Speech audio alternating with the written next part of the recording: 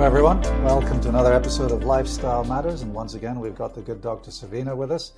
So, Savina, we've previously discussed the low-carb, high-protein diet, but I think now we'll push the boat out a little bit further and talk about the keto diet. So, can you first of all explain to us what exactly is the kind of the macronutrient composition of a keto diet in terms of the comparison with the Australian guidance on what a regular diet should be? Yeah, okay. So, if we wanted to link it back to even our last episode when we talked about the low-fat, low-carb, high-fat diet, the keto diet is very similar to that. The main difference with the keto diet with a low-carb, high-fat diet is the fact that a keto diet places a great emphasis on our fat intake, which is about close to 60% of our calorie intake, which is really, really high because compared to what the dietary guidelines, which recommends, 10%, well, less than 10% of calorie intake. This is recommending about 60%. So the emphasis is really on our fat intake. Carb, on the other hand, here is also emphasized where we're meant to be only taking in 5 to 10% of our of calorie intake, which equates to about 20 to 50 grams of carbs for example, in a 2,000 kilocalorie diet. Protein, on the other hand, is about 30% of total calorie intake once again. And that's what the keto diet looks like. So predominantly, it's a lot about the main thing is about the fat to carb ratio. There's a 3-to-1 or 4-to-1 ratio that people commonly go on a keto diet and they follow. Yeah. So when we think about what the regular Australian guidance is, if we're talking about, 20 to 35% fat content with, as you say, 10% saturated fat limit, and the keto diet really just explodes that out of the water. We're emphasizing a high fat, including high saturated fat diet. And then when we're talking about carbs, the regular Australian guidance is that, you should be eating 45 to 65% of your diet as complex carbohydrates.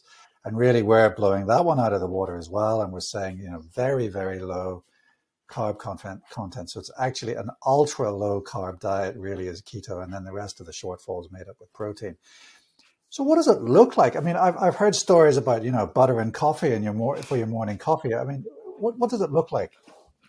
Yeah. Okay. So can I just, before I go, how I like to know the origin of diets about each diet that we talk about. I just want to talk about the origin of this diet. And tell us about the origin.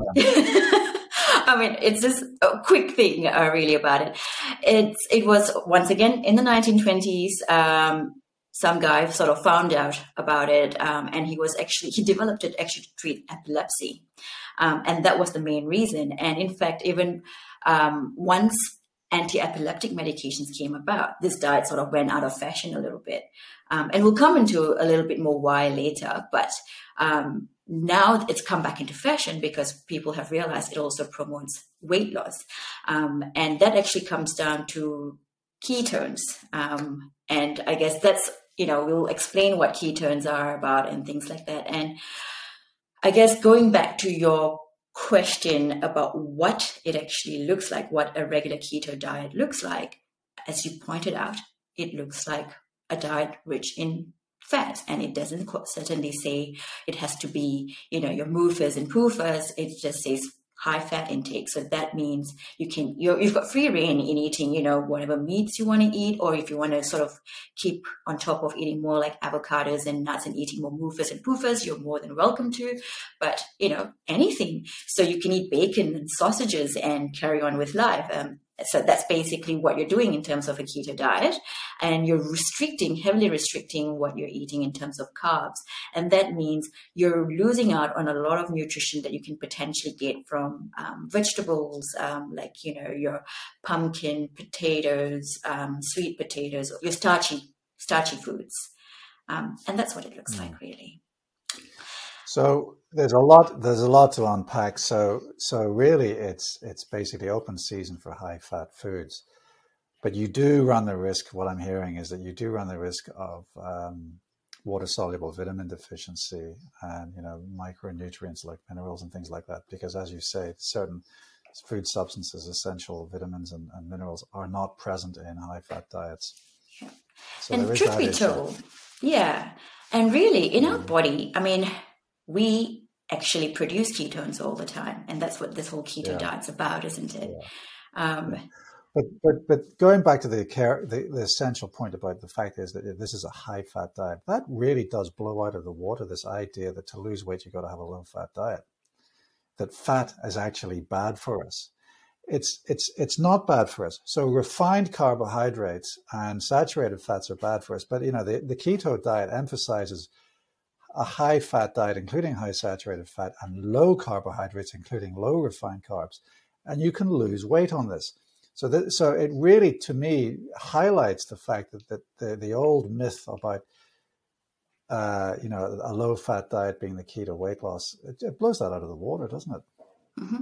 Very much so. Yeah. It goes to show that our body has so many different ways of handling the foods that we eat, the macronutrients we eat. And there's so much to understand about it. And I think there's still ongoing research with all these diets. So we've said that the keto diet is a high-fat diet and it produces ketone bodies. So what are ketone bodies? What's the biochemistry underlying that? So ketone bodies, right. So essentially, as I was pointing out earlier, our body produces ketones at very small amounts all the time. It's not something that's unusual for our body to go through. Pathophysiologically, so medically speaking, there are certain medical conditions, like, when you're starving for long periods of time, or if you're a diabetic who's got uncontrolled sugars, you can also go into a state of ketoacidosis. And that basically means ketone levels that are really high, producing high, basically pH levels that are really low, causing acidosis in your body, an acidic state in your body, essentially.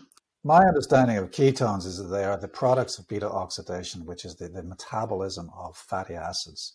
So when we consume fats, basically fat is a combination of glycerol, which is a joining molecule, and various lengths of chains of fatty acids. And the way the body chops up these molecules, the fatty acids get into the process of beta oxidation, which then produces ketone bodies. And two of the well-known ketone bodies are beta-hydroxybutyric acid and acetoacetic acid. Now, they're both acids, as you say. And I think it's important to emphasize the point that beta-hydroxybutyric acid needs to be distinguished from gamma-hydroxybutyric acid, which is an inhibitory neurotransmitter. But we'll come to that relationship in a moment as well. So as you say, the diet itself is not the only cause of production of keto acids, is it? No, it's not. And I guess, why, now if we talk about how this diet actually produces ketone bodies, it comes down to what we've spoken about many episodes before about what happens when our body needs energy, essentially. Yeah. So if we think about it this way, where usually carbohydrates are the primary source of fuel for our body, and what we're doing with this diet is we're limiting the carbohydrates as our source of fuel. What ends up happening is that then our body goes through two different processes. One's called gluconeogenesis, where it's actually making sugar, your glucose molecules, from amino acids, which we get from eating protein. And obviously our protein's also, once again, slightly limited in this diet. So, there's only so much of gluconeogenesis can happen from these proteins that we eat. Body can't get enough energy from it anymore. What happens then? It shifts onto ketogenesis, which is basically breaking down your fatty acids to provide energy, and that will produce your ketone bodies, which was what you were talking about, your beta-hydroxybutyrate, acetone, your acetoacetic acid. So all those things get produced as part of this breakdown process. So really, it's important to understand that the adult human body doesn't actually need carbohydrates to survive. You can get all of your energy requirements just from fats because you have glycerol and you have ketones, and ketones are a very good substrate for respiration, or for metabolic respiration. So yeah, and our brain's actually pretty good in using that. As you would know. Yeah, our brains like ketones. So I suppose this is a useful segue into the the role of ketones in brain health. So we know that peripherally produced ketone bodies cross the blood-brain barrier and can be used as a metabolic substrate for brain tissue. They don't require insulin to cross the blood-brain barrier.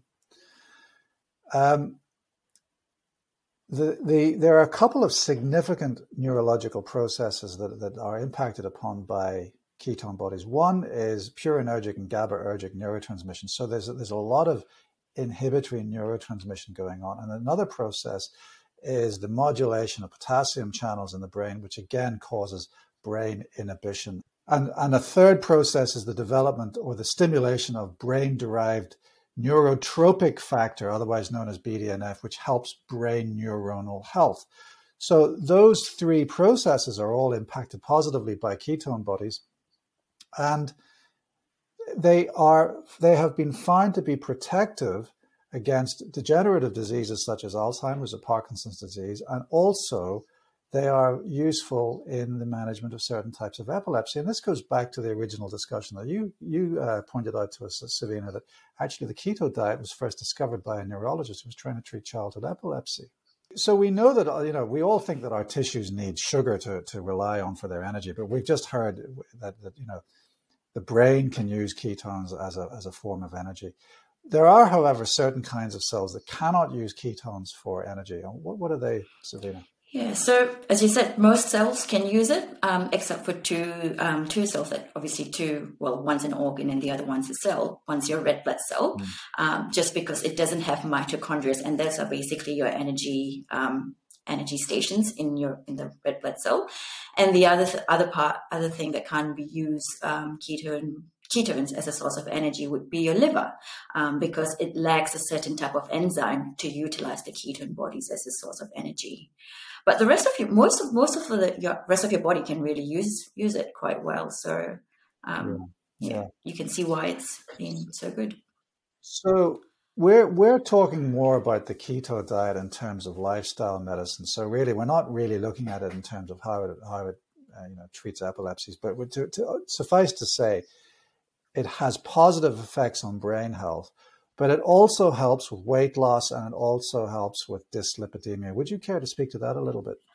Yeah. So going back to the way we divide how much of macronutrients you consume, so it comes down to the carbs.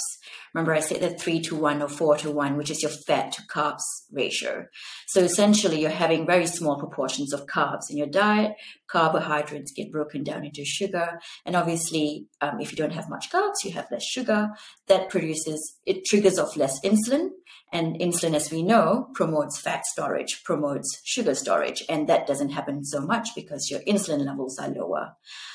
The other thing it does, it seems to also promote satiety by increasing our leptin levels. Remember, we used to call that the miracle hormone for a while, that we thought that was discovered to help with weight loss. And that seems to help increase those levels too. Yeah. That's an area where there has been a lot of research, and they actually haven't found consistent results to say, hey, this is what exactly why it happens. But there has been a lot of evidence pointing to this is what happens. But to understand it further, there is still ongoing research on that field. So to summarize, it makes you feel better, it makes you lose weight, and it makes you full more. That's what the keto diet does for you. Yeah. So really, I mean, it's a miracle cure, isn't it? So how easy is it to adhere to? Because we've already said in previous episodes that really the key to any diet is adherence and compliance. Is it an easy diet to follow?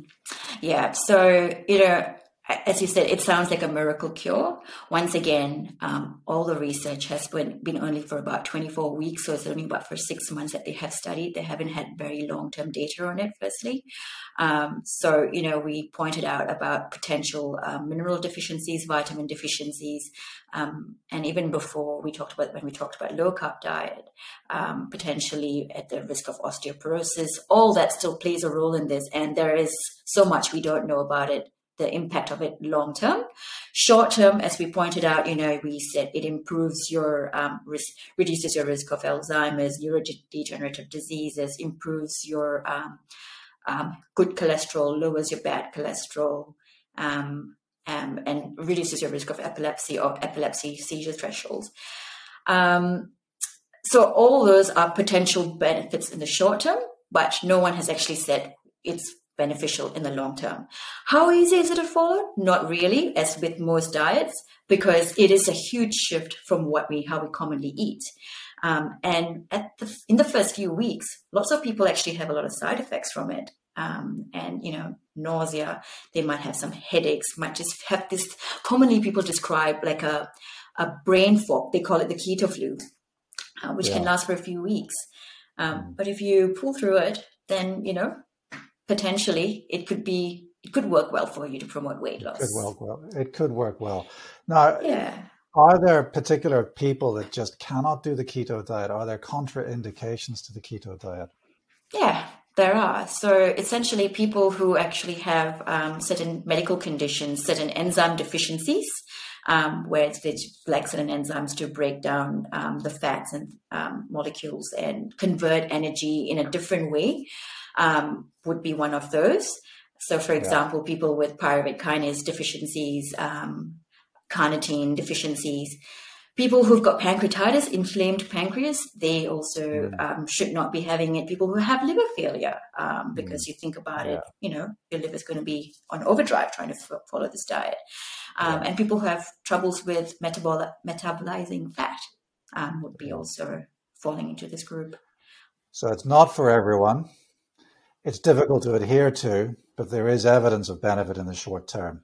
I think we'll leave it there, Savina. Thanks very much for your pearls of wisdom on this subject. And I look forward to chatting with you again very soon. Thank you, Savina.